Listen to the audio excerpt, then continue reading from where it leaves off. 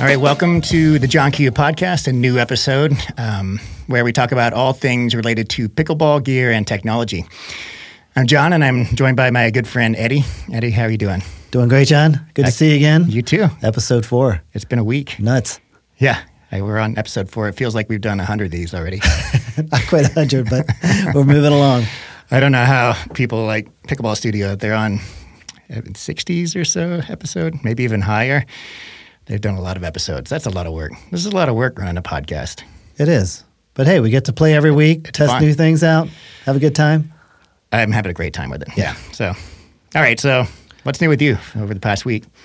Not a whole lot, just the regular 9 to 5 and trying to squeeze in some pickleball when I can. Got some news earlier this week. Saw it on Facebook that there's a new pickleball center opening up in the town next to mine. 20 pickleball courts in a former Sam's Club, so that's going to be really exciting. Is this the one in Louisville? Yes. What's the story on that? What's it called? It's called Relish. Relish. Okay. It's going to be another one where it's a pub and a food court and a pickleball? Yeah, restaurant, but 20 courts. That's by far the biggest one in the area. And we've got quite a number of indoor facilities that have come up in the last couple of years or so. We do. Much needed in the Colorado winter. And we just got back today from playing at Third Shot in Longmont, which is a great facility. I'm really impressed with it. And they're expanding rapidly inside of that factory warehouse they're in. They have how many courts now? 6 or 8 or something? I want to say 6 or 7, Okay. and they're adding another 3, I believe. Okay, just 3. I thought they were expanding more than that, but Maybe so. Yeah. But it's like you said, it's much needed. Winters are obviously difficult, but even in the summer, the wind is just nuts around here sometimes, and it's impossible to play good pickleball. that's true. That's true. The wind is something else. It's always a force to be reckoned with. But yeah, How about well, I took a trip to Kansas City. I was not there, fortunately, for the shooting, but I left before then. But my wife and I went. Michelle is a writer, and we went to the AWP conference, which is the largest, I think the global largest writers conference in the world. And, I think it's an attendance of at least 10,000 people a year. And she ran a symposium. She writes poetry, and it was very successful.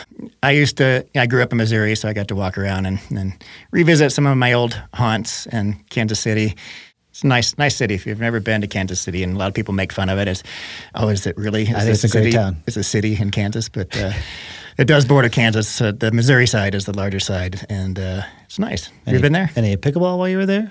Chicken and pickle? Or I was going to go to Chicken and Pickle, and I asked if they had kind of a drop-in, where I could just mix and match with other players, and they don't really do that, so I didn't think ahead enough to ask, if there are some players that'd be willing to let me play with them, so no, I didn't do any pickle. Well, that's unfortunate. I hear it's a great community. Yeah. Oh, yeah. Missouri, I know, has a ton of pickleball.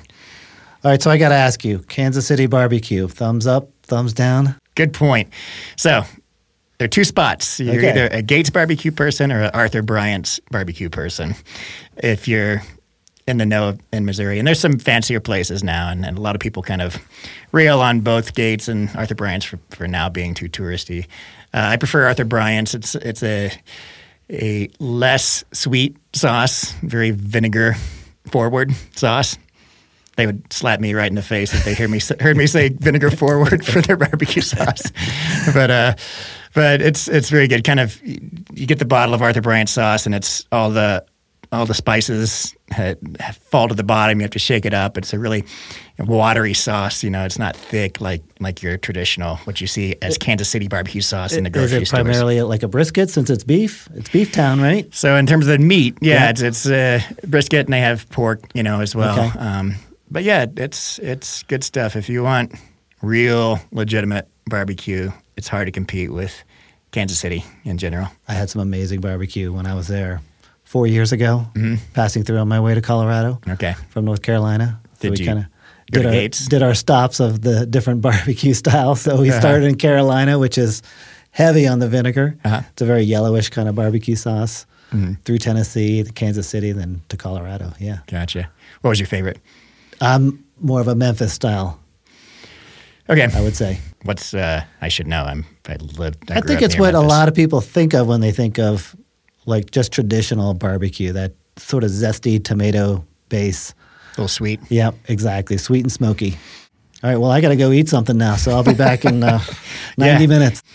Well, moving on to the next segment. So I wanted to talk about the Dink put out a new article. Did you vote for all the categories they had up? No, I saw some of the categories, I guess, for best player male, best player female. I didn't place any votes, no. I actually did vote this year. Yeah, no, a few weeks ago.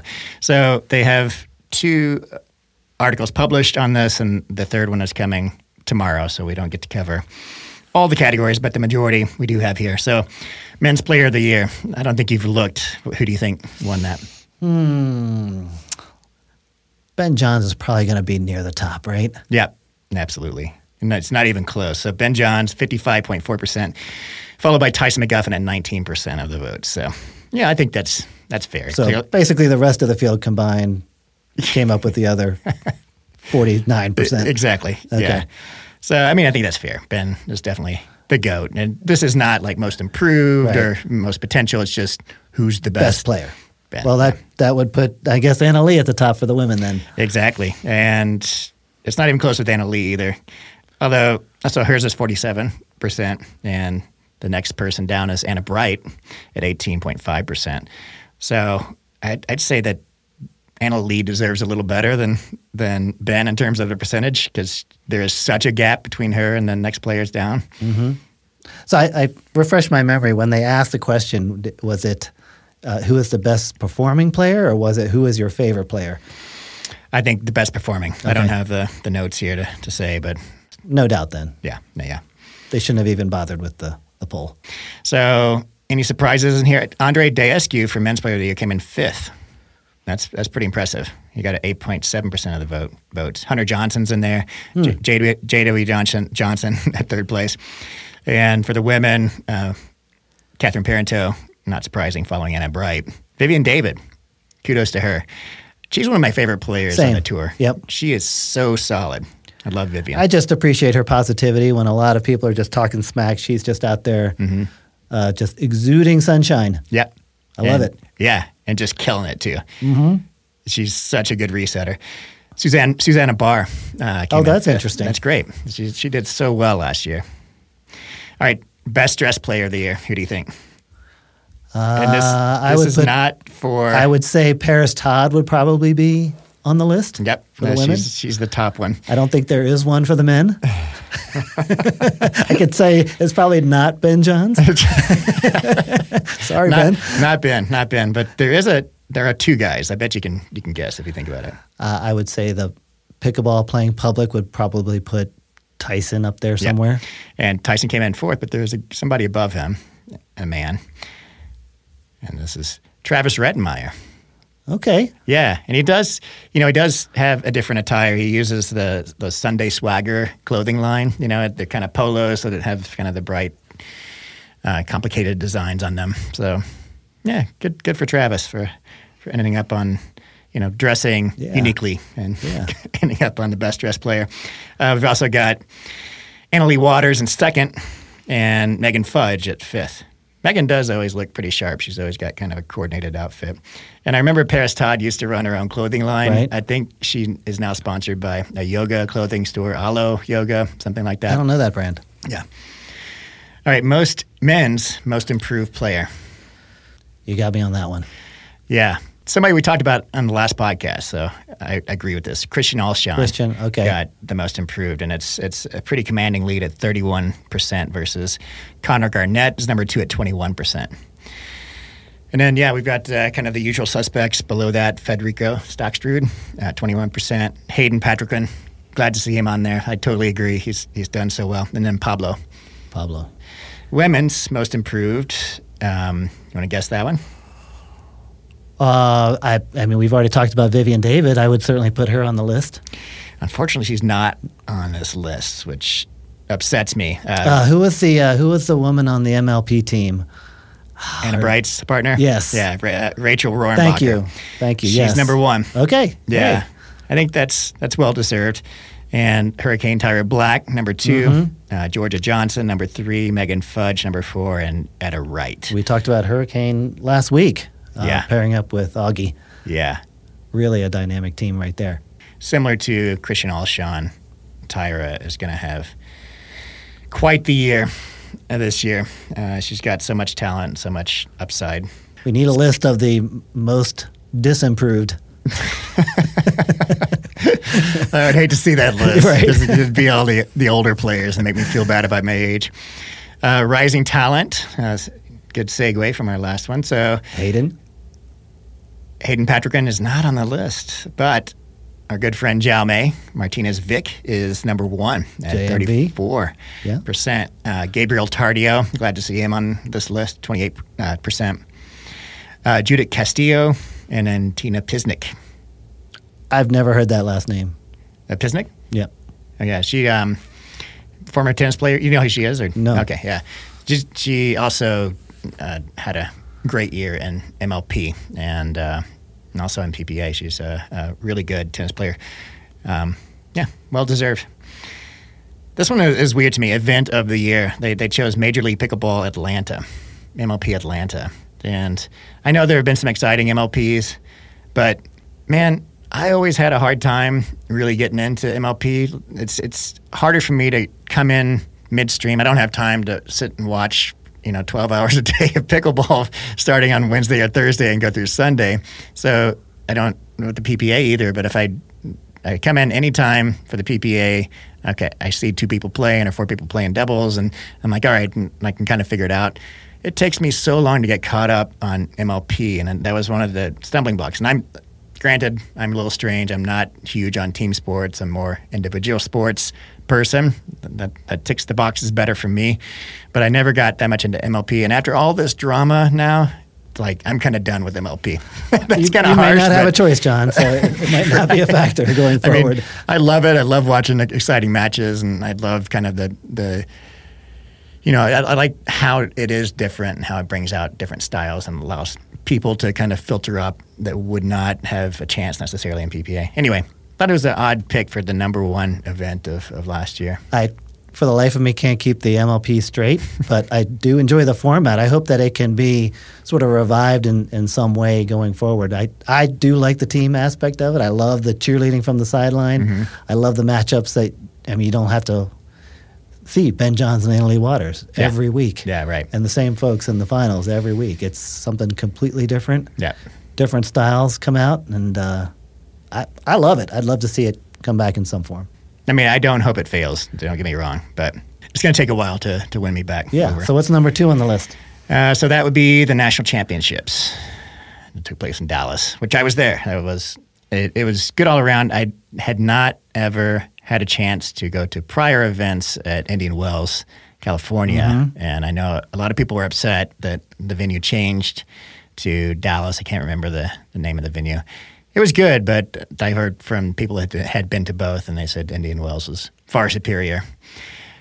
I was at the WPT in Dallas, I guess almost about a month ago now, mm-hmm. and the weather was horrific.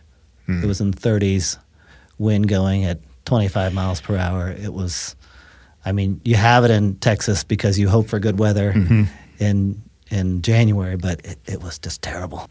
That's funny because I remember some of the people that went to the Duper National Championships for that Waterfall Nationals, Right. It was also in Dallas, and the same thing happened. It was cold and windy, and nobody was having fun at that one. So Dallas I spent several years in Dallas in graduate school, and while it never gets super icy or snowy, it can happen. You get some ice, not much snow, but it can get nasty. The weather there is not ideal all year round. What else is on the list? We've got Minto U.S. Open Championships, PPA mm-hmm. Takea Showcase, and APP New York City. Glad to see APP in this list. All right, top influential voice is the next category. You want to take a stab at that? We're talking about players or other folks? Anybody, content creators, anybody in the pickleball arena. Let's stick with players. Maybe put Zane near the top. He seems to be pretty pervasive in the social media area. You nailed it. All right. Zane, commanding lead of 39%, and then Jimmy Miller at 18% below him. Leah Jansen, Jill Braverman, Travis Redenmeyer, and Tim Parks. All right, 2023 fan favorite. I think people like Annalie Waters. And Lee Waters is fourth place. Fourth place. Yeah. I bet you can guess the guy. Tyson McGuffin. Tyson McGuffin, number one. Very popular. Yeah, 31%. Anna Bright, 17%. Zane Evertell, 16%. Good for him. Anna Lee at 14%. Elise Jones, good to see her on there. Oh, she's so fun. Yeah. And then Riley Newman. That surprised me as a fan favorite. Although, a lot of people like his antics on the court. Yeah, well. Yeah. I did meet Riley and Lindsay. They ran a clinic up in Vail a couple of years ago, and I went and joined it. And they are really, really nice people, really good coaches. So I did enjoy that. Is Lindsay still playing?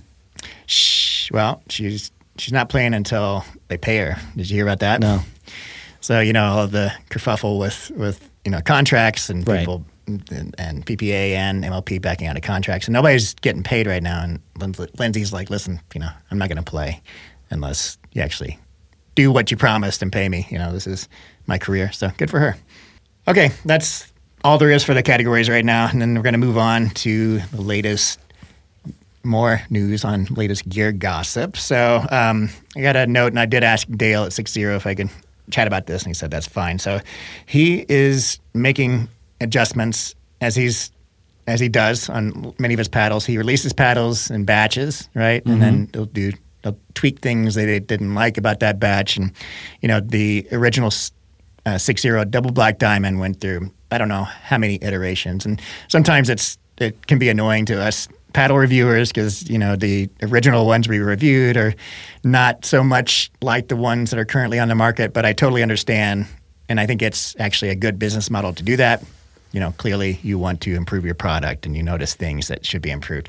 So he is working on adjustments to the new Edgeless Infinity series, and he told me that the twist weight is now up to 6.8 on both the double black diamond and black diamond Infinity, and the original one was a full point below that at 5.7 to 5.8.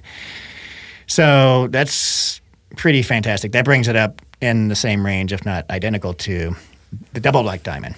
That's amazing. Yeah. And my question was, okay, what's the swing weight then, right? If you're raising the twist weight and the swing weight, then it's basically going to be the same paddle as the double black diamond and the black diamond with the edge guards. But he did say that the swing weight is now just 110 to 111. So that's up from 106 for the black diamond Infinity and 110 for the double black diamond Infinity. So it's just a few points.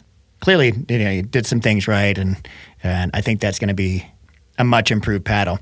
Like I said in my review, I feel I didn't care for the double black diamond Infinity as much as I did the black diamond Infinity. The black diamond had more pop, more power, and I felt like the sweet spot was a little better. And there's some twisting issues with that low twist weight, but I felt like it played above its twist weight. But man, with a full point more twist weight for both paddles and not much more swing weight, I think those are going to be much improved. Did he allude to how he's going to achieve that? No, he's done it, and I'm sure it's just putting perimeter weighting below the balance point, at 4 and 8 o'clock, right where the paddle flares out above the neck. So the static weight will be up a little bit, you think? Yeah, I'm sure. Okay. That's my guess. I didn't ask him specifically how he did it, but that's how I would do it. I mean, you experimented a little bit with some lead weight on yours to kind of push up that twist weight. Yeah. Yeah. What did you think of the playability, adding 3 grams on each side? I think I mentioned it in my review too of the Black Diamond Infinity. I went back to not having lead weight, and I think I just put it a little too high. To me, the increased swing weight was not a sufficient trade-off for the broadened sweet spot and the less twisting that you get. So I imagine if I played around with it more and positioned it a little lower, but still at the widest part of the paddle, then I would have liked it more than stock. I really appreciate the commitment to the edgeless design of 6.0. I've always been a fan of edgeless paddles, not just for the aerodynamic benefits, but just I think they look really clean, and I appreciate that. They do. I do think that it's a bit of a bandwagon right now. Like everybody's coming out with edgeless paddles, and yeah, they look great, but But there is an argument to be made that they don't play as well as paddles with edge guards because there's not as much perimeter weighting. And then, if you do add the perimeter weighting, does it just bring it in line with the ones with the edge guard? You're paying more for an edgeless. So I get all that, but I do feel like that there is room for innovation in edgeless, and they're becoming a thing of their own, not just a regular paddle without an edge guard. Do you know what I mean? Like I said, I think that increased hand speed is very beneficial, particularly for amateurs. You know, pros have most of what we perceive as hand speed. It comes from anticipating where the ball's going, not necessarily from reacting to where you see the ball going. You know what I mean? So like looking at somebody's paddle and saying, okay, that's coming to my forehand. I'm going to hold my paddle here instead of waiting for the ball to come off and then trying to get your paddle over to forehand. So the pros have so many more years experience and athletic talent and probably better reaction time than most of us amateurs. And they can have their paddles weighted up 9+ ounces and still get their paddle in position just from that anticipation. But us lowly amateurs need to have a lighter paddle, I would say, than a pro to be able to, because we can't rely so much on our anticipation. It's not there. We don't have that many years of experience and other things. So I think having that maneuverability is very beneficial. So I think that's where the edgeless paddle market hits home in a big way with amateurs. I'd love to see an edgeless paddle elongated with a long handle, kind of like this Huarache right here that I've been using lately. Uh-huh. I mean, this is really, to me, a fantastic design. The shape of this, I really appreciate. It's getting really great feedback from players all over. This shape I love. I think this is something that we're not seeing a lot of right now, but I think we will see more of. This sort of hybrid shape but elongated format. If we could do that in an edgeless, man. That would be sick. I mean, I guess the Pro Drive encounters a little bit of what you were wanting. I mean, it's got the longer handle.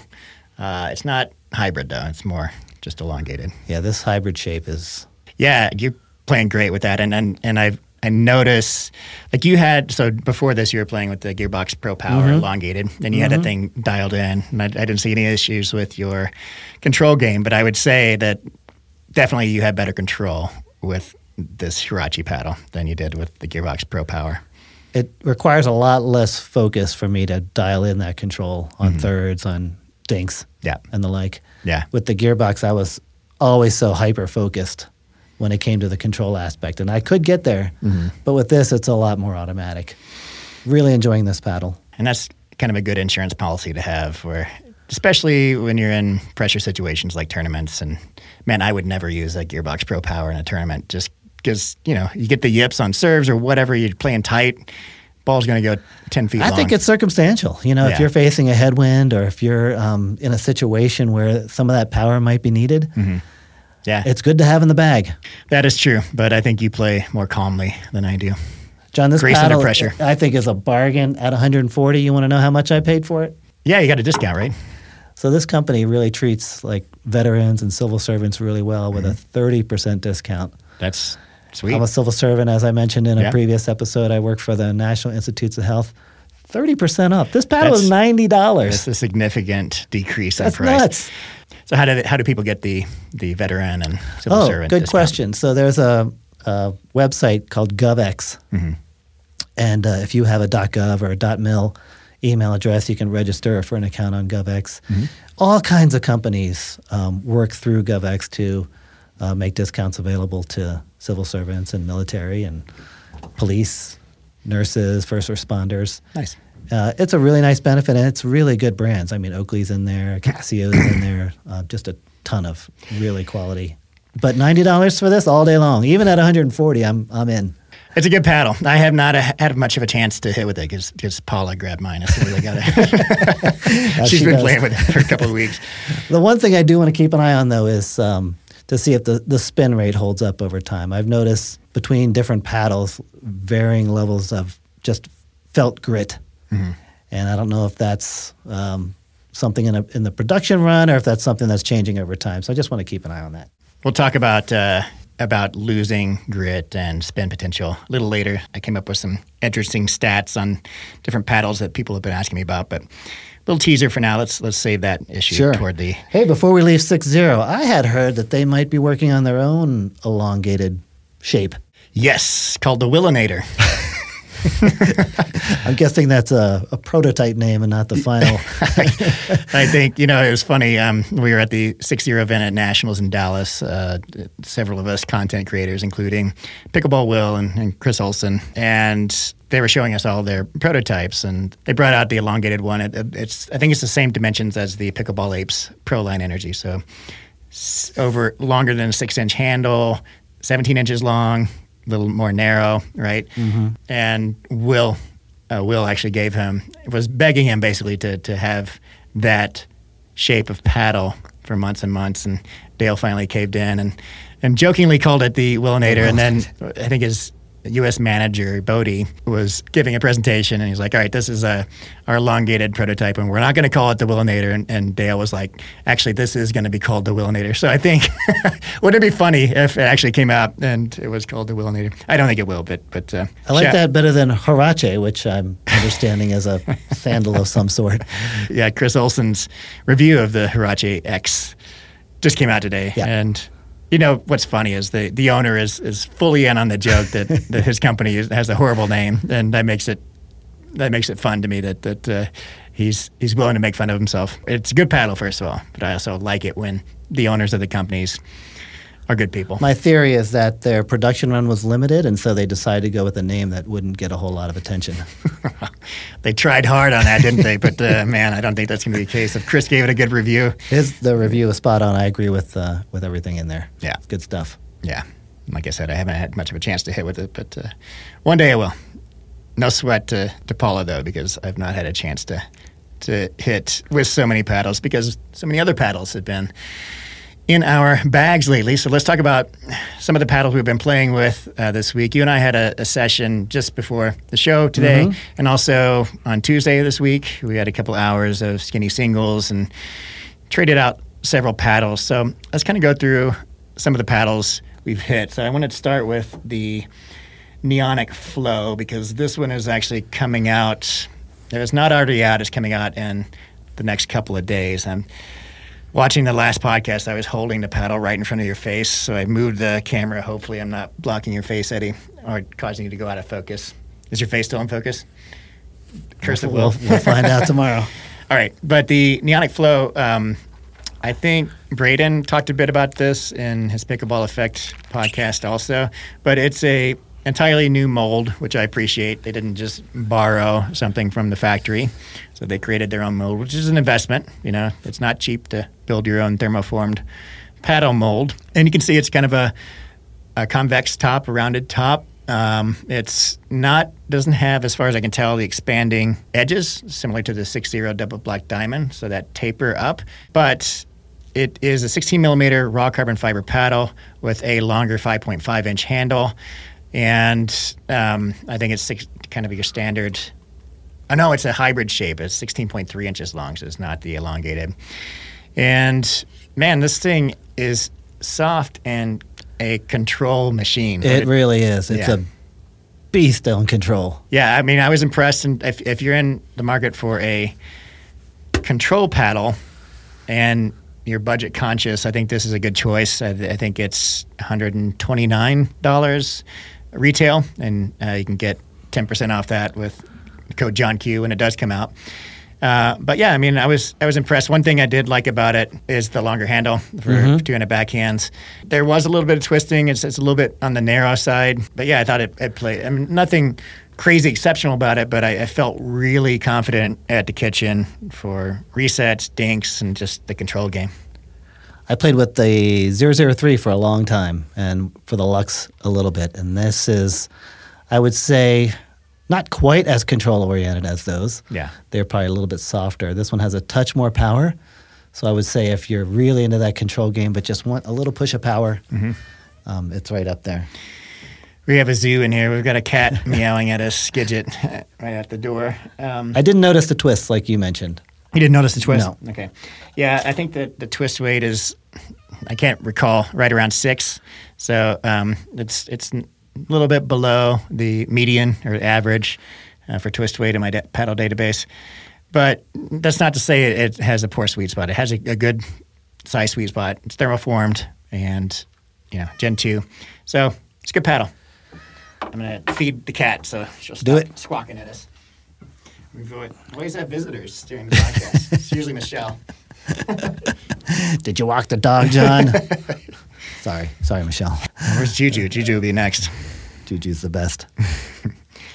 Okay, and then moving on to, I wanted to talk about the Hugh F. Mage also because it's very similar in shape to the Neonic. And like I said, the Neonic Flow uses its own mold, and it's very similar, but it's not exactly the same. You can see that the Flow flares out a little quicker, and the Mage neck tapers a little more gently than the Neonic Flow. But I'd say they play pretty similarly.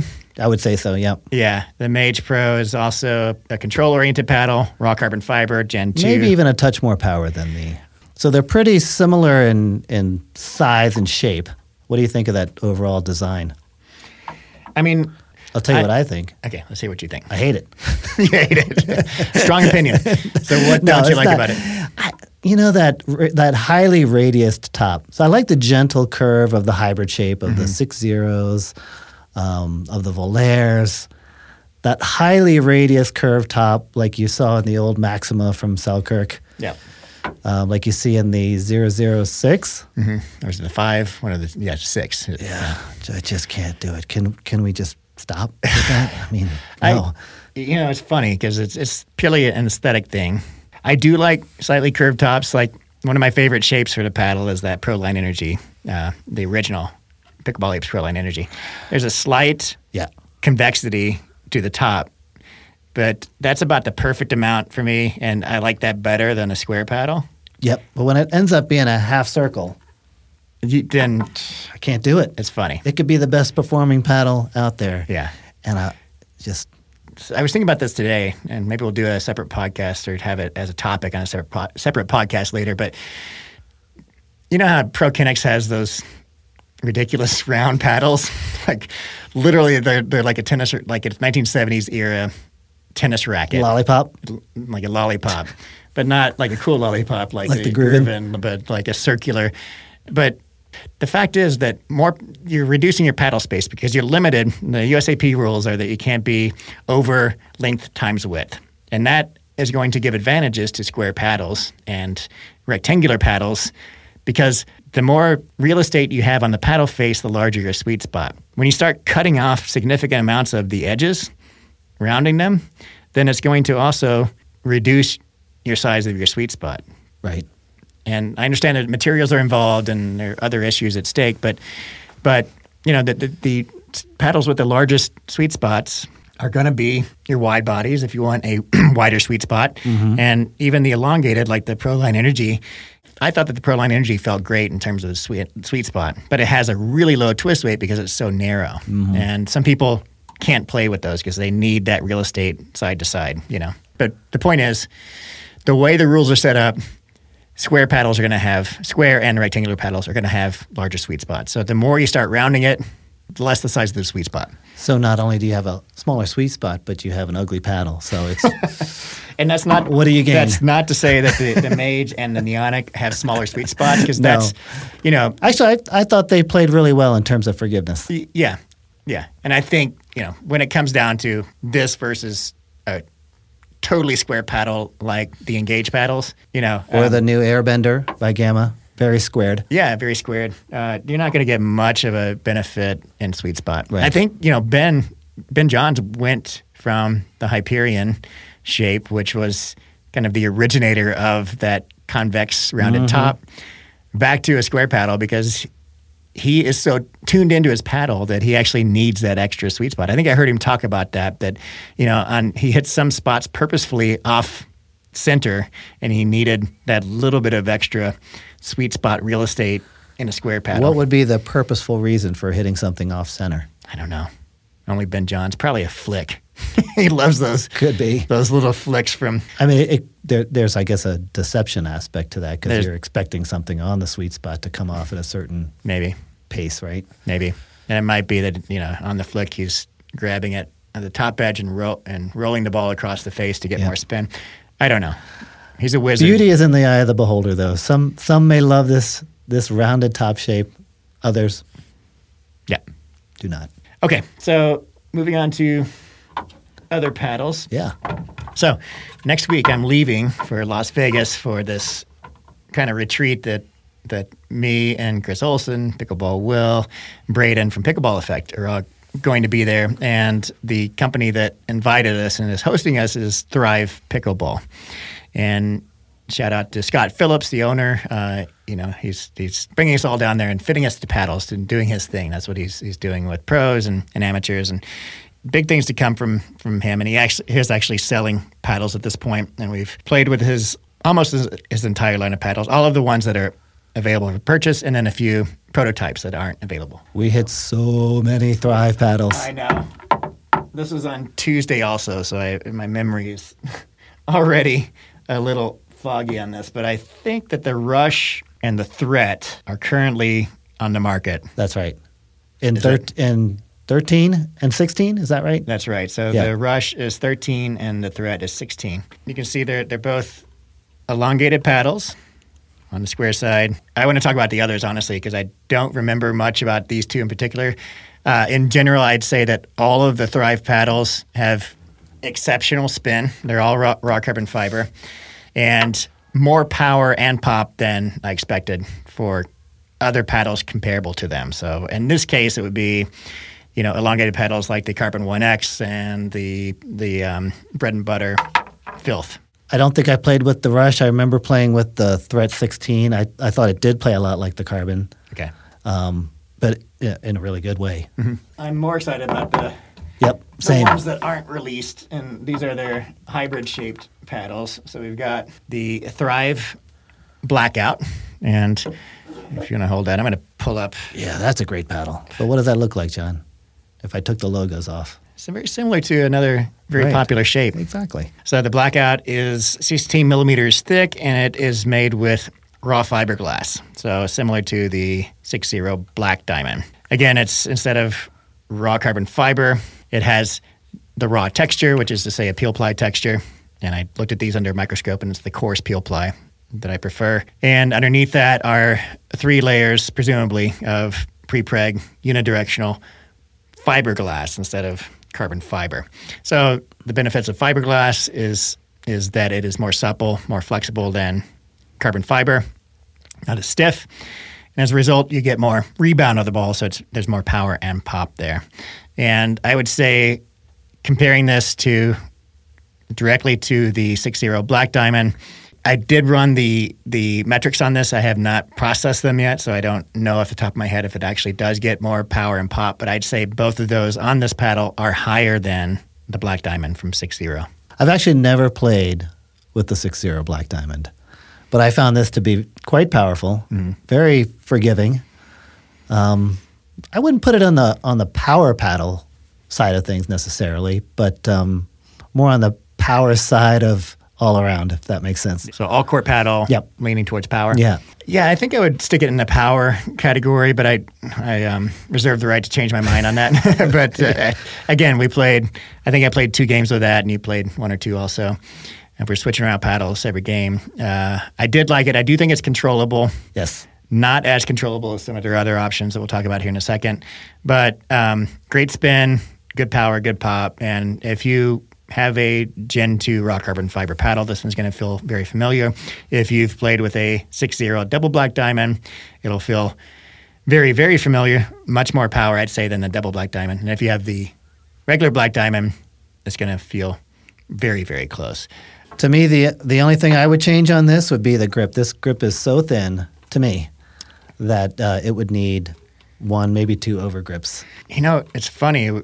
I used to love thick grips. I used to put on top of the stock grip, I'd put another 2? Yeah, I'd put 2 regular grips and then a couple of over grips over that, and it would feel like a tennis racket to me. And I've veered away from that. I think it's because Obviously, I can't do that for every paddle I test. I'd have to spend thousands of dollars on grips and hours every time. Braden can send you his overruns, and you'll have plenty. But I've come to like thinner grips, not super thin. I don't like the stock gearbox grips. I feel like they're too thin. Same with Pro Kinetics. This to me feels a lot like the stock gearbox. Yeah, I would agree. But it's okay with me. I imagine it's 4.125 or something. Yeah. Any more about the Blackout? That's a cool logo though, right? Yeah. I like that. It's a good looking paddle. So the Surge is basically the double black diamond. So again, 16 millimeter, made from raw carbon fiber. So again, these unidirectional pre-preg sheets with a peel ply texture over it. It uses the same texture as the Blackout. Again, exceptional spin. I do think, even though I haven't processed the spin on these, I think they're all over 2,000, so well into the upper realm of the top tier category. A lot of shape on the ball, and I felt like if I had to compare this to the double black diamond, I'd say it's nearly identical, but with more power and pop. I'm waiting for the next one. Bring it on. Yeah. Because that was my favorite, the Azul. This thing, okay, so this is the double black diamond shape. And I think it's exactly the same dimensions. And same as these other two, but they're Kevlar, so it's similar to the Pickleball Apes. It uses a hybrid weave of Kevlar and carbon fiber, and instead of red Kevlar, this uses blue. It's very subtle. Yeah, it's like a blue-gray. Yeah, it's kind of a really kind of deep. It is gorgeous. Cobalt blue. That's your term or theirs? That's my term. You're colorblind, John. I see blue. Okay. It's a grayish cobalt, I'd say. It's gorgeous. And I then, love it. the carbon fiber. So it's a twill weave. So again, a 3K weave. You can see it on here, and then the peel ply is applied over the top of it. Proline Energy is the one that the company who spearheaded this movement, both in terms of Kevlar facing materials and in terms of putting peel ply over the top of woven 3K cloth. As far as I know, they're the first people to do that, and it works wonderfully. I don't know why nobody else did that before them, because they were Gearbox was using 3K woven carbon fiber cloth. Selkirk was using it, and they're all putting grit over the top of it, which wears off much faster. Anyway, great spin. Since you like this, Bess, what are your thoughts on it? Well, you pick it up, you look at it, you know that it's Kevlar, and you think, well, it's going to be a blue ruby. And it's not. It's not like the ruby at all in play characteristics. It feels much more dense. For me, that translated into forgiveness. Not a huge amount of power, but I felt like I could just reset balls all day with this thing. So predictable. Mm-hmm.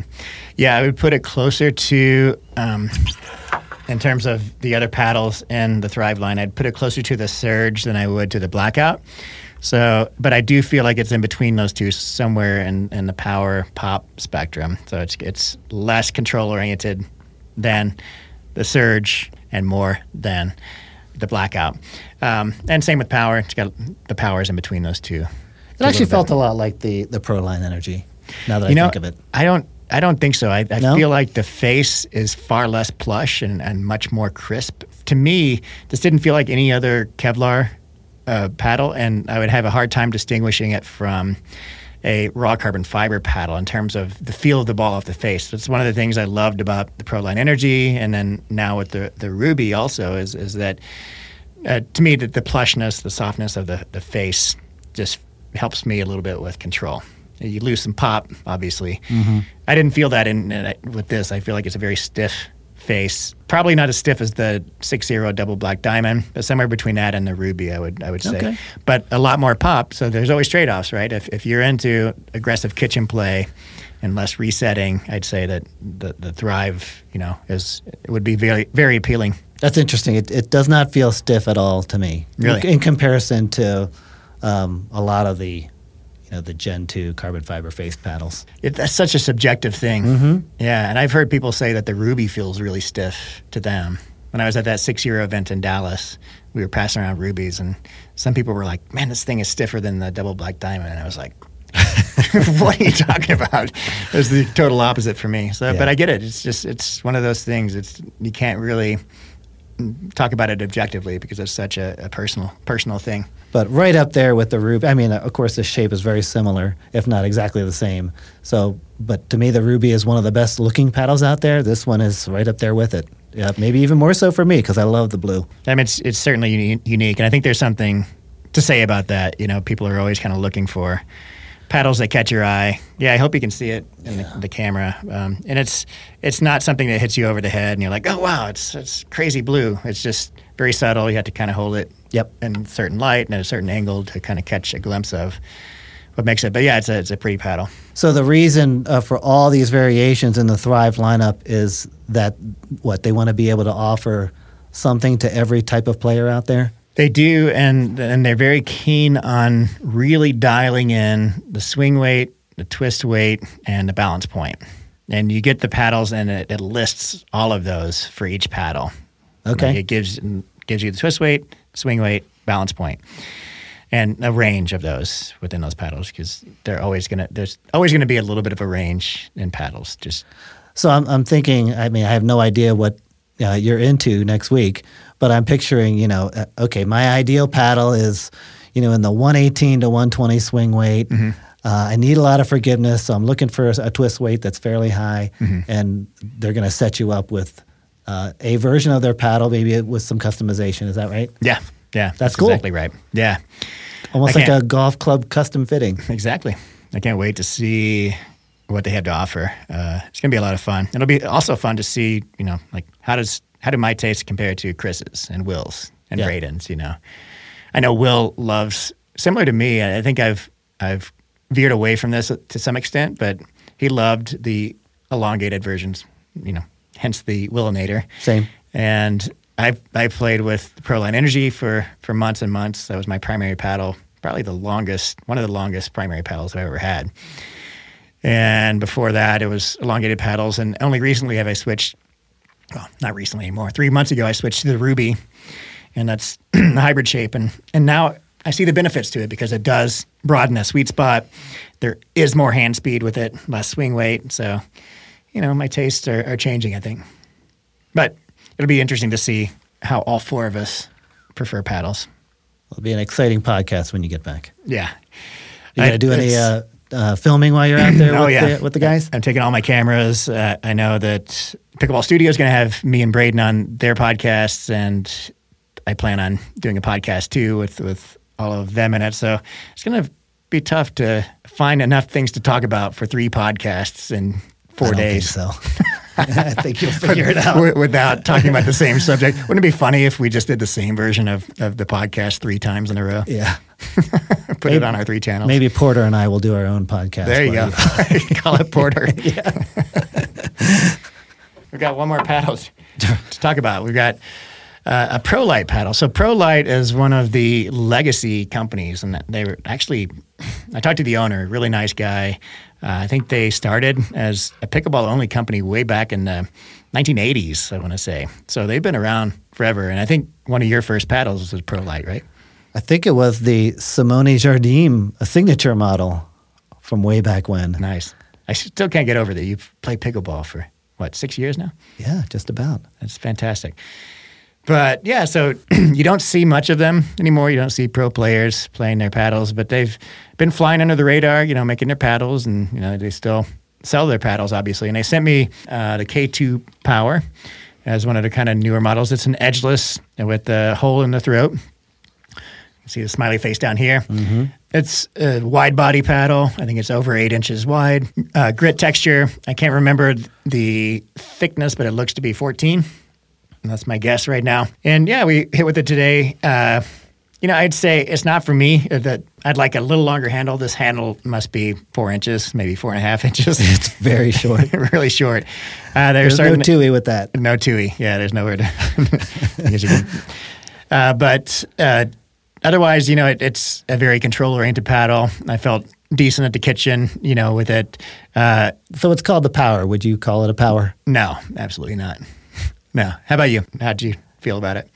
I felt like that the less I tried to muscle this paddle, the better off it was. Yeah. If I just took an easy swing, it actually was pretty controllable, I would say. And the amount of power that I got from such an easy swing was notable. Would I call it a power paddle? No. But I think if all you're going to do is use one hand and maybe you're lacking some strength, this is not a bad choice. I mean, the swing weight on it is edgeless. It's very flexible. It's probably light. 110 or very lower. maneuverable. I went the opposite direction with it. I was swinging it as hard as I can just because I was like, I want to see how hard I can hit this thing. And one of the fun things about it is it's not powerful, and you can swing with all your might, and it still usually goes in. Whereas other paddles, it's going to go 10 feet out. So, I mean, that's not a benefit to a paddle, clearly. But I had fun just smacking the ball with it because I could still control it. But, yeah, definitely a control-oriented paddle. The dinks felt great with it. It's grit texture, so it probably doesn't get as – I have it in my database, actually, so you can look it up on JohnKewPickleball.com and look at the spin numbers. I think it's around maybe 1,800 or below. And the grit probably will wear off quicker than a peel ply raw carbon fiber surface. But, I can't recall the price of it, but I'm sure that there are some people who would enjoy this paddle. But I can't think of another white paddle out there. Well, there's a couple, I guess. There's an icon up there. Icon. But, yeah. A couple folks remarked that the white was a little distracting to them. People in the did Paula say that today? I heard her say something, but yeah. Sean did, I think. Okay. Yeah. Yeah, that's an issue. One of the recent PPA tournaments, they didn't allow some of the Selkirk players to play with the Power Air that had the white accents in it because it was too distracting. Okay, so the next segment is our deep dive into either gear or things that we're kind of doing with paddles. And I wanted to talk about my spin test methodology to piggyback on what Chris and Will were talking about on the Pickleball Studio this week. And I think it's kind of important for all of us to let everybody know exactly how we're doing it and let each other know how we're testing these paddles. And Chris and I have been in communication for a year now or more, longer than a year, about how we're doing the spin test. So we're very tuned into each other. But I think, there's a lot of people kind of are curious about how we're doing it. And I borrowed my technique directly from Chris. I remember watching a video over a year ago now where he and his brother went out and tested every paddle in his inventory. It was like 100 paddles or something they did in 2 days. And they set up a camera, high-speed camera at 240 frames per second, filmed themselves doing top spin serves, and then counted the frames until you get one revolution of the ball. And then he had a website he was putting in. It was a bowling website, I think, that calculated RPM from frame rates. I developed a spreadsheet for mine, but I'm using the same methodology. And I started with a lower frame rate camera. I think it was 120 max. Was not good enough, not fast enough for raw carbon fiber paddles with anything close above 1800, I'd say, because at 120 frames per second, you're getting a lot of rotation of the ball, and it's hard to see exactly how much rotation you get. And you're kind of guessing. You're coming up with that's like 8.5 frames per revolution. So I went and got a GoPro 11, which shoots at 240 frames per second. And I was using that up until very recently when I also invested in a Sony FX30, which is the same camera that Chris uses that allows you to shoot at 240 frames per second and low light, so indoor situations. That's the issue with the GoPro. It works perfectly fine outdoors, but you bring it indoors and you get all kinds of motion blur on the ball because it's not shooting at a fast enough speed. Shutter speed is lower and you get blur. One thing I do slightly differently, so I think I heard Chris saying he has 10 balls that he covers in Sharpie over 3/4 of the ball. That's one difference I have with him. And another is that he hits 10 serves and averages those. So what I do is I use either a Franklin ball that I do a Sharpie stripe along one edge, so kind of a 1/2-inch thick stripe, and then I write a number 1 on one side of the ball and number 2 on the other side of the ball, so I can see it rotating. And yeah, the reason why Chris uses kind of the 3/4 coverage method is that you can hit it from any direction and still see the rotation.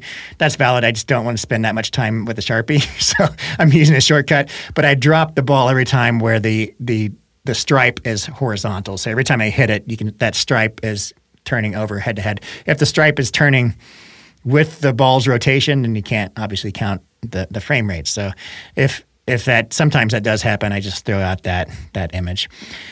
Also, in addition to the Franklins, I use a gamma ball called the training ball, which is blue on one half and yellow on the other half, and that one really pops in the camera. And you can even use, I've used my GoPro 11 in my garage. I've got like a garage set up with a tape on the wall at net height, and I can do serves and use that in the garage. And with the ambient outside light coming into the garage, you can still use the gamma two-tone balls because there's, even though there's a little bit of blur, you can still see very clearly the balls and count the rotations. But one of my differences in terms of methodology with Chris is that I serve 8 serves on one face of the paddle, and then I flip that paddle over and hit another 8 serves on the other face of the paddle. And the reason I do that is because I started noticing, particularly with prototypes that were sent to me, sometimes the grit on each face was very different and was getting very different spin results. And I've had to send back or ask for a replacement paddle a couple of times because there was a 400 to 600 RPM difference between the faces of the paddle. So I think that's an important thing. I don't think I've talked to Chris about it, but I think, if we can all get on the same page, it's a useful thing because, first of all, to notice whether or not there is a difference, and secondly, it gives you a better average, I'd say. And what I also do is I throw out the low outliers. So the whole purpose of this is to get spin potential. So sometimes I'll slightly mishit it, and I'll hit the ball, off the sweet spot, and it's going to drop the RPM 400 compared. So I'm getting 2,000, 2,000, 2,000, and I hit one at 1,600. Clearly, I mishit it. I don't want that to skew the results, so I throw that out. And that's why hitting 8 on each side, I get 16 total. And then I throw out the outliers, and I basically take the top 12, I average 12 of the highest spin of those 16 hits. One of the things I talked with Chris and Will and Braden about is we want to kind of start a club, not necessarily a club, but a group where we kind of standardize our methodologies. But also, I think, it'd be worth us maybe even quarterly sitting down together and inviting other content creators and paddle reviewers in so that we're all on the same page. We're talking about power and pop in the same way, and we're using the same methodology for spin. Even if we're not using the same machines or same cameras, we should be using the same, within reason, the same methodology. So, our results on our reviews are all comparable.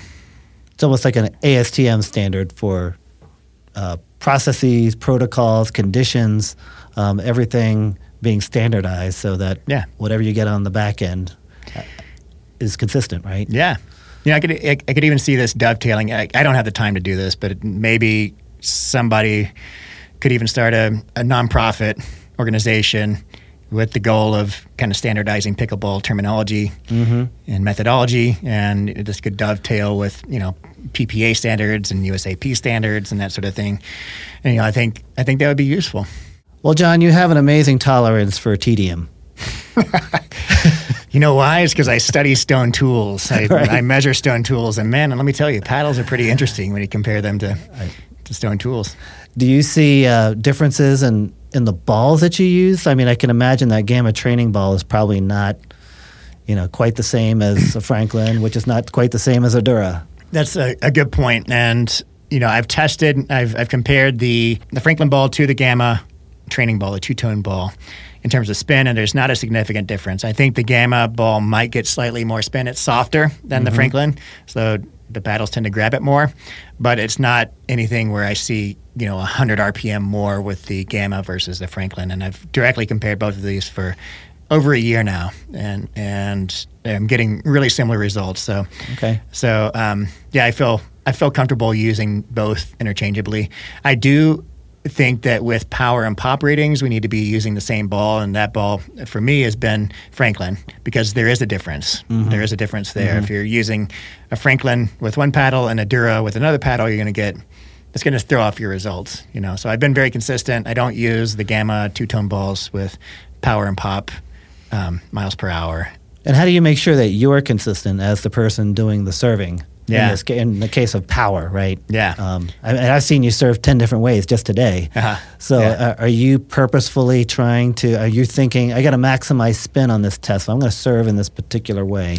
Yeah. And then how do you do that day after day, test after test? Right. So I certainly have a open stance, heavy topspin serve, and I have a closed stance power serve. So the power serve looks a lot like deckle bars. I kind of drop it and get up on my tippy toe and hit it as high as I can, but within legal range. So I have an app with my radar gun that records video as well. So it shows me a video of the serve and it says 56 miles per hour.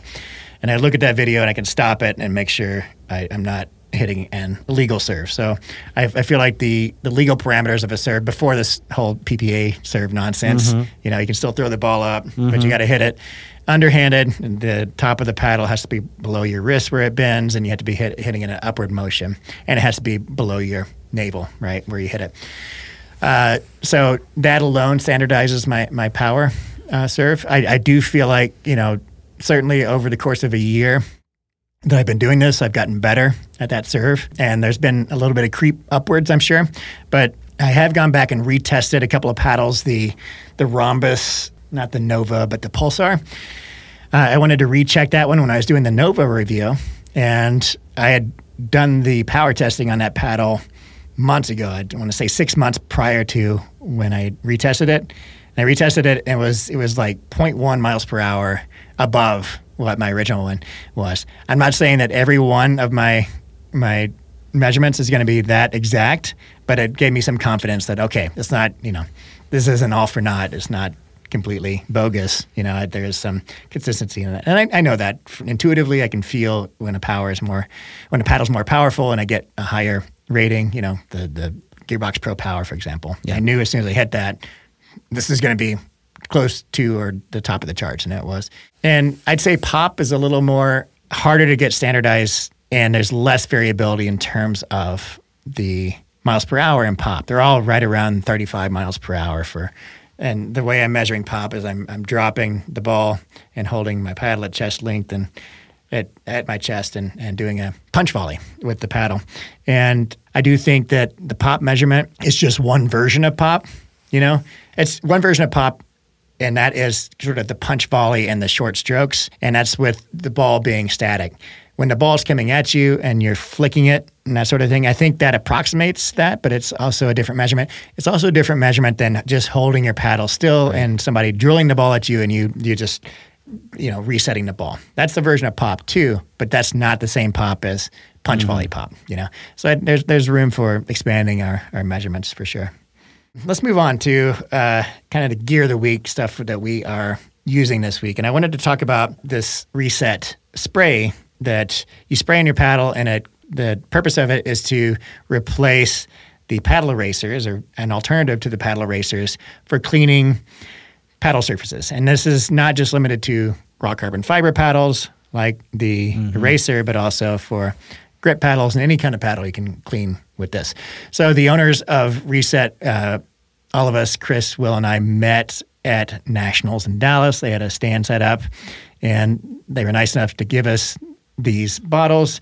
And I didn't get a chance to use it for quite a while, but you can see I've used it a few times since. So the idea is you spray it on your paddle, and then can you grab that microfiber cloth? It comes with a microfiber cloth. You let it sit on your paddle for 30 seconds or so, and then you just wipe it with the fiber cloth. And there are emulsifiers in it, which are supposed to kind of bring out and loosen up the debris inside the grit in the paddle. And then you wipe it off with the microfiber cloth. And the idea is it's less damaging to particularly raw carbon fiber surfaces than the eraser. Now, that last claim I'd say is unfounded. I know Chris did an experiment where he basically rubbed a raw carbon fiber paddle with an eraser until the eraser started smelling it was burning. That's how forceful he was rubbing it. And he sterret tested it before and after this heavy usage of the eraser, and there was no difference in the sterret testing. So the sterret is a machine that measures the peaks and valleys of the grit, right? So it's highly scientific and precise. So far as we know, the erasers are not damaging to raw carbon fiber So, I understand the appeal of using a microfiber cloth because it probably will do certainly less damage to grit paddles. You're not supposed to use erasers on grit paddles, so don't do that because it will take off the grit. So that's a great alternative for grit paddles, but I wouldn't say that the spray is a great alternative. The spray is a great alternative, but I wouldn't say it's a better alternative than an eraser for the paddles. And in fact, I just used it on the blackout.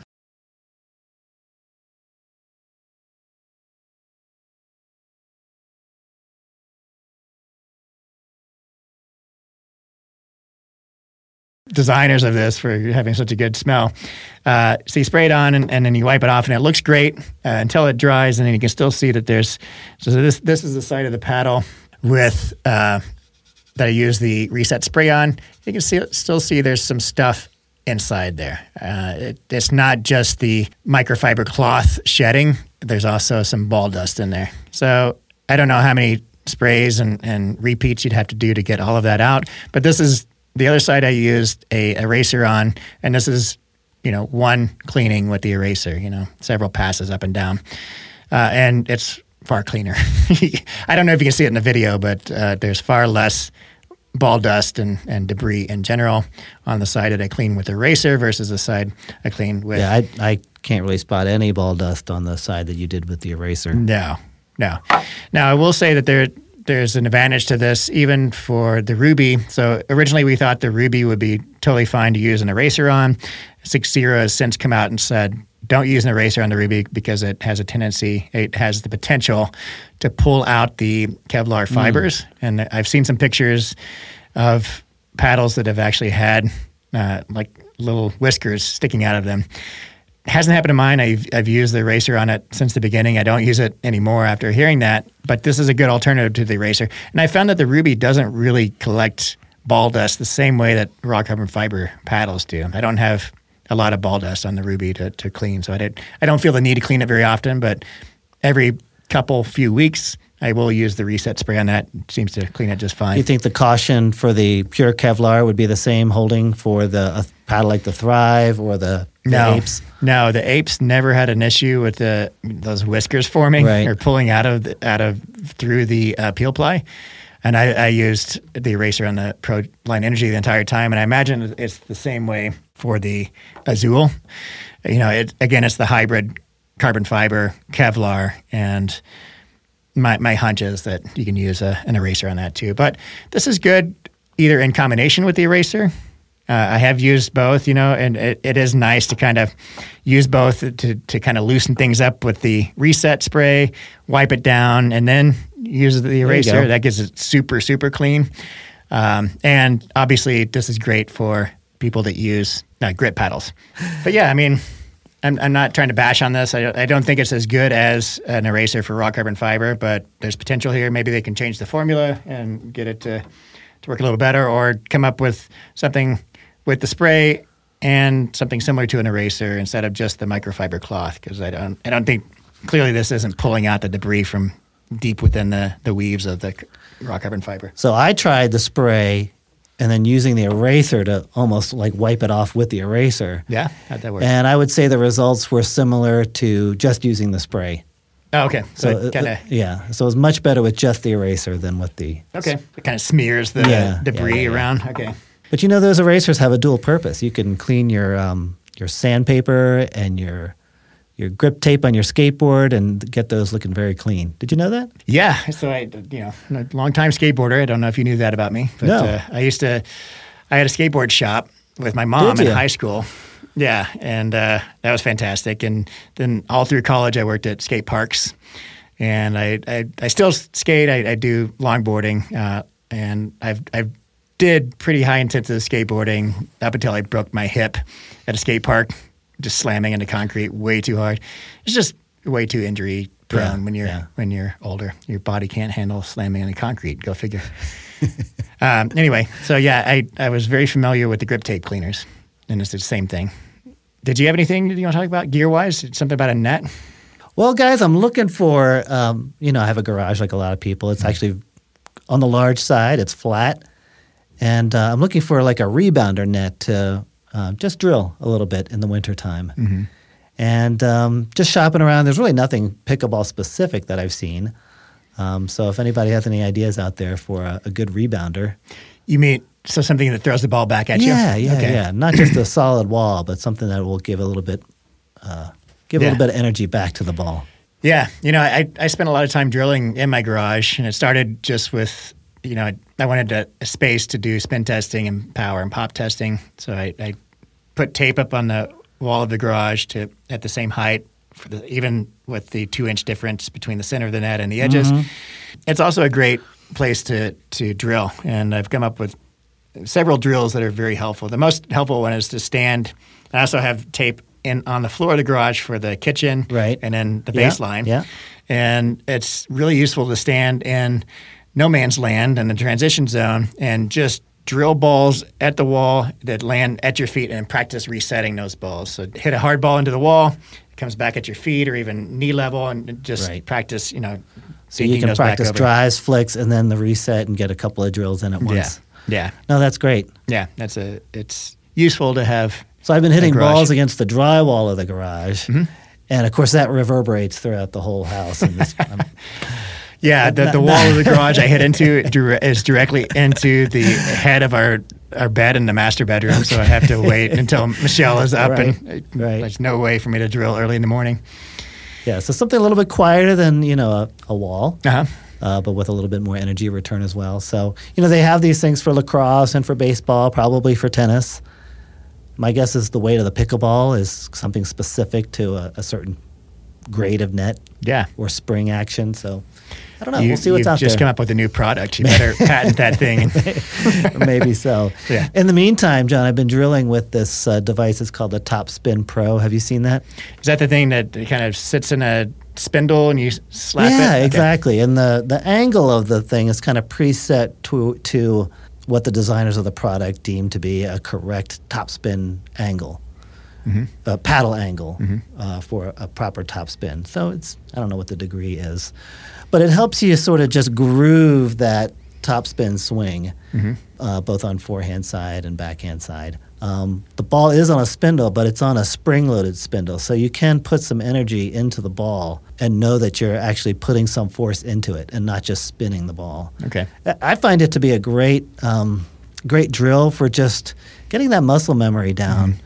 Even before a game like ours today, just to know that when I get to the court, I'm already kind of in the groove a little bit. Yeah. It's a great tool. Man, you don't need any more help with your topspin. For the love of God, stop it. You're going to get too good. Oh, thanks, John. Appreciate it. All right, so let's move on to Q&A. Yeah. Unless you have more gear to talk about. Nope. Let's roll. Okay. So one big question that keeps showing up on my review of the Ruby, as well as other paddle reviews and even on our podcast, is how is the spin on the Ruby holding up? And my typical response is it feels about like the same as a raw carbon fiber in terms of how the spin is degrading. So nothing crazy, but I had noticed, first of all, the texture gets smoother as you weigh on the paddle, and there's some spin loss, but not something significant where I can't play with it anymore.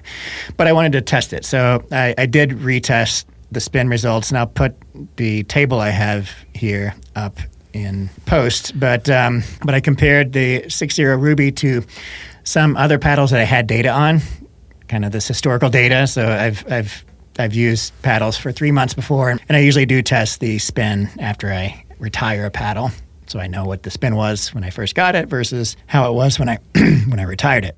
I looked at the 6.0 Ruby. I looked at the Gearbox Pro Power because I'm also very curious about that, and I haven't used this as my primary paddle, but you have, and you've played with it for exactly 3 months now, so this is a perfect comparison because I've played with the Ruby for 3 months as well. I also played with the Pro Kinetics Black Ace over a year ago for 3 months, so that I also threw that into the database. My Pickleball Apes Pro Line Energy, I also have data on the Yola Hyperion CFS and the Yola Solaire, and the last one was the Selkirk Power Air, which is not raw carbon fiber, but I wanted to throw this in as kind of an outlier. Anyway, what I looked at is kind of the average spin loss over a month. So let's first talk about the Ruby. So the original Over 1 month or 3 months? I averaged over 1 month because some of these paddles I only played with for a month Okay, to get gotcha. the data. So I wanted to get something that can compare all these. Got it. Okay, so the 6-0 Ruby started at a spin RPM of 2271, so close to 2300 RPM. That's which is massive. Yeah, which is high top tier. After 3 months, that had deteriorated to 1929 RPM, so just under 2000 RPM, which is 342 RPM spin loss over 3 months, okay? Which I'd say is about average. In fact, the data do show that it is about average for a raw carbon fiber. It's not raw carbon fiber, it's raw Kevlar, but the spin loss is about the same. So I'd say I'm very happy with where the Ruby is now. 3 months, and I've been using it. You've seen me use it. I test other paddles, but I always go back to the Ruby for my primary. And it's got 3 solid months of play. And given that it's just under 2,000 RPM, it's still in that high/top tier range. Yeah, I think that's very good for a paddle. Some of you have probably seen my old video about the Yola Hyperion losing its spin, and that was back when I was like, why are these paddles losing their spin? Yep. So that one started at 1725, and 3 months later dropped down to 1333, and that's a loss of 392 within the same time frame. So Ruby 342, Yola Hyperion 392. Okay, Prokinetics Black Ace lost 323 RPM in 3 months, so a little better than the Ruby. The Apes Proline Energy lost 386 RPM in 3 months, so slightly worse than the Ruby. In between the Ruby and the Yola Hyperion, the Yola Solaire lost over 1 month. It lost 143, which when you compare that to the others within 1 month, that's one of the worst. So comparison to the Ruby, 114 RPM in 1 month. The Solaire, 143 in 1 month. Gearbox Pro Power, I was very curious about this because Raphael, from the owner of Gearbox, when I was chatting with him before I released the review of the Gearbox Pro Power and Control, he was saying that they have a different method of curing their peel ply for their raw carbon fiber surface, and it involves several stages of heat and pressure and decreasing the temperature, increasing the temperature, and he was saying that it probably results in a more durable face. And so far, so good. So I tested your paddle that you've been playing with, and after 3 months, it's lost only 235 RPM. So that's pretty significant. What was the starting point for that? Oh, so I started at 2,062, so just at the bottom of the top tier level, and dropped to 1827. Okay, so that's not much loss at all. So it does seem to have some validity in Raphael's claims that the Gearbox raw carbon fiber surfaces are more durable. Of course, that's an N equals 1 sample size, so Right. I'm not going to, talk too much about that or put too much weight into that. But Well, all of these are, right? yeah, all these are. And I want to test Paula's. Paula is also our friend, has been playing with the Gearbox Pro Power now for 3 months or even longer. A little bit longer. Yeah, so I'll test hers too and see where we get. Okay, so again, the lineup of here is Gearbox Pro Power losing RPM the least, followed by Prokinetics Black Ace, followed by the Ruby, followed by the Apes Proline Energy, followed by the Yola Hyperion, followed by Yola Solaire, and then there's the Selkirk Power Air, which again is grit. And I talked about this in one of my videos early last year. It started at 2100 RPM, 2176 RPM. I played with it for a month, and that thing got glassy smooth within that month. I knew it was losing spin. I retested it after a month. It dropped to 1172 RPM. That's a loss of over From a starting point from where? 2100. It's a loss of 1,000. over 1000 RPM. Now, caveat here, I sent it to Selkirk, and they did send me a new one under warranty. And they don't usually do that for surfaces, but they were like, yeah, something is screwy here. So something happened on that particular paddle, and I don't suspect that you're going to get that kind of loss in spin for all of their grit paddles. In fact, I know you shouldn't. I've seen people play with them for months and months, and they're still getting good spin. But that one was an anomaly. But it's just an example and an outlier to throw in here to show that, yeah, you can get massive drops in spin. Another thing I wanted to talk about briefly is that looking at 3 months of spin loss versus 1 month of spin loss, I don't think it's a linear descent and drop off in spin. I think that you get a steep drop off in spin for the first month, and then it levels out after that at a lesser rate.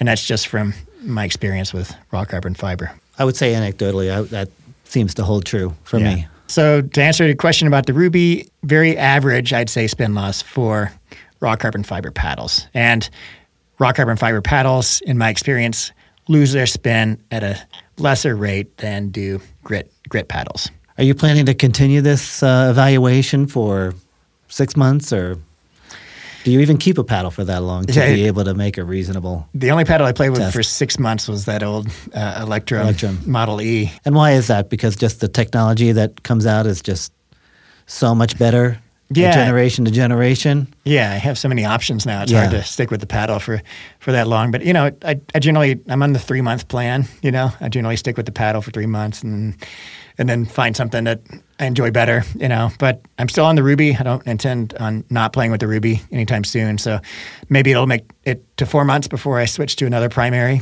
And if so, I'll check in on the spin on that again and see where it is. Have you tried to hit a new Ruby since you've been playing with yours for quite some time now? I haven't. No, I haven't had the opportunity. But, 300 RPM difference is about where you start really noticing it on the paddle. 100 RPM, it's not going to make much of a difference. 200, I can notice it. 300 is pretty significant. So a 300 RPM drop, I do notice the difference in the Ruby. But another thing to talk about here is where the paddle starts at, right? Mm-hmm. They're all going to start losing the grit and RPM. But if you start at 2300, you can play with the thing for 3 months and you can still be in the top tier category.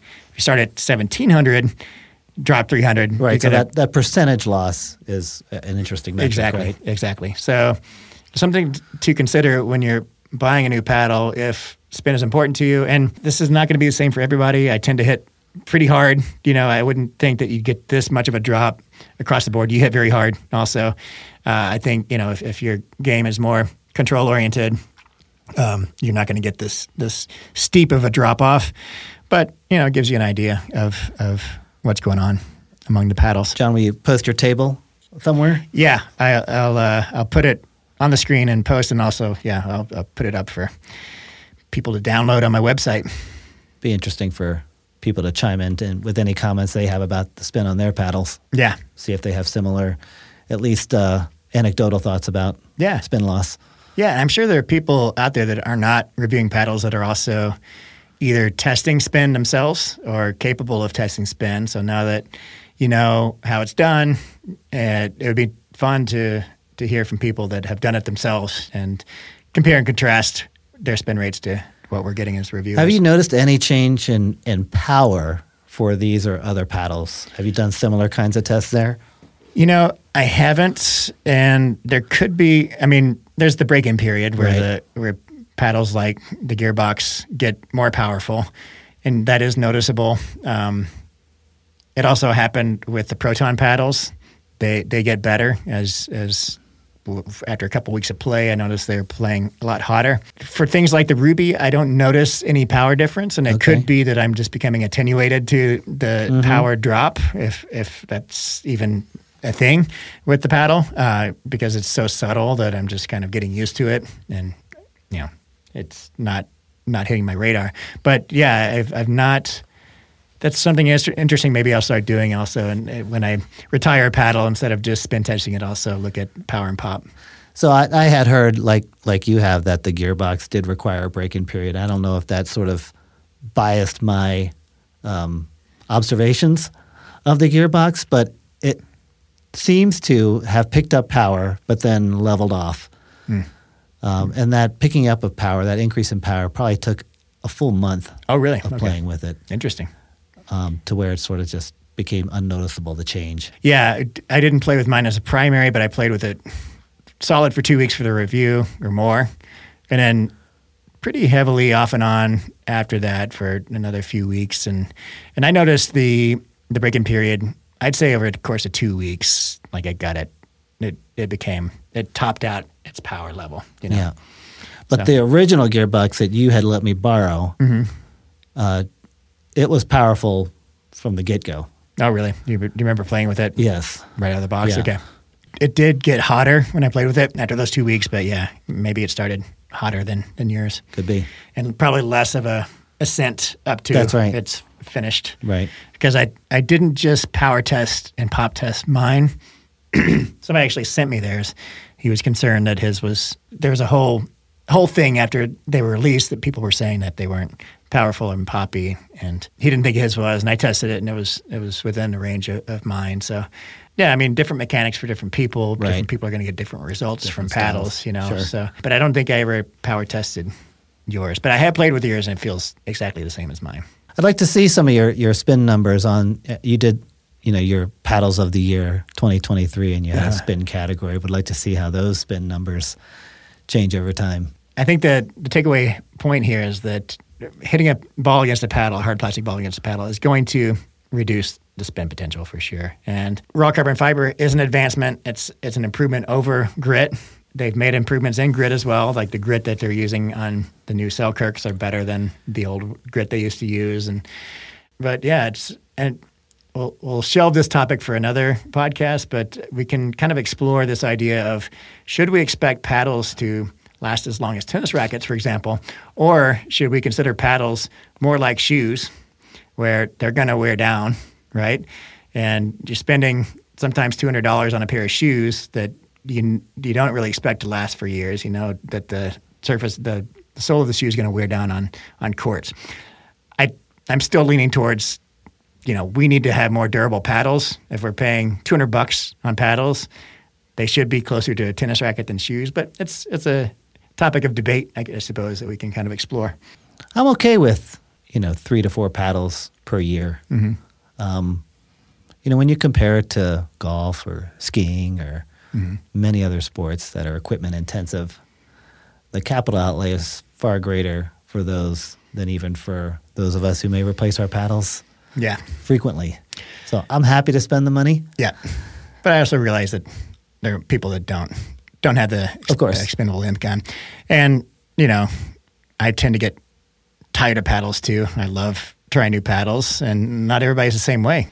Sean, we played with today, he's been playing with the same paddle for years, He gets the same paddle after it wears out, And a lot of people that just love playing with the same paddle and don't like to change it up, So it would be nice for those people to, I'm sure they would rather a paddle last longer than not. So sure. Anyway, that's it. That's all I got for today. You got any other stories or anything you want to talk about? No, just looking forward to more play, more fun. There's some leagues coming up that I'm really interested in. A couple more tournaments coming up soon. Mm-hmm. We've got all these indoor places now, and they're starting to ramp up their tournament season. So looking forward to getting out there in a competitive sense. Me too. We keep saying, Eddie, that we're going to sign up for tournaments, and then a week passes and we're in a podcast again and we haven't signed up. So let's do it this week. This is the week, John. This is the week. We're going to make it happen. We're going to sign up for at least one. Maybe we can get a couple. That sounds on great. the docket. All right, man. Good to talk to you again. A lot of fun. Yeah. See you next week. You got it.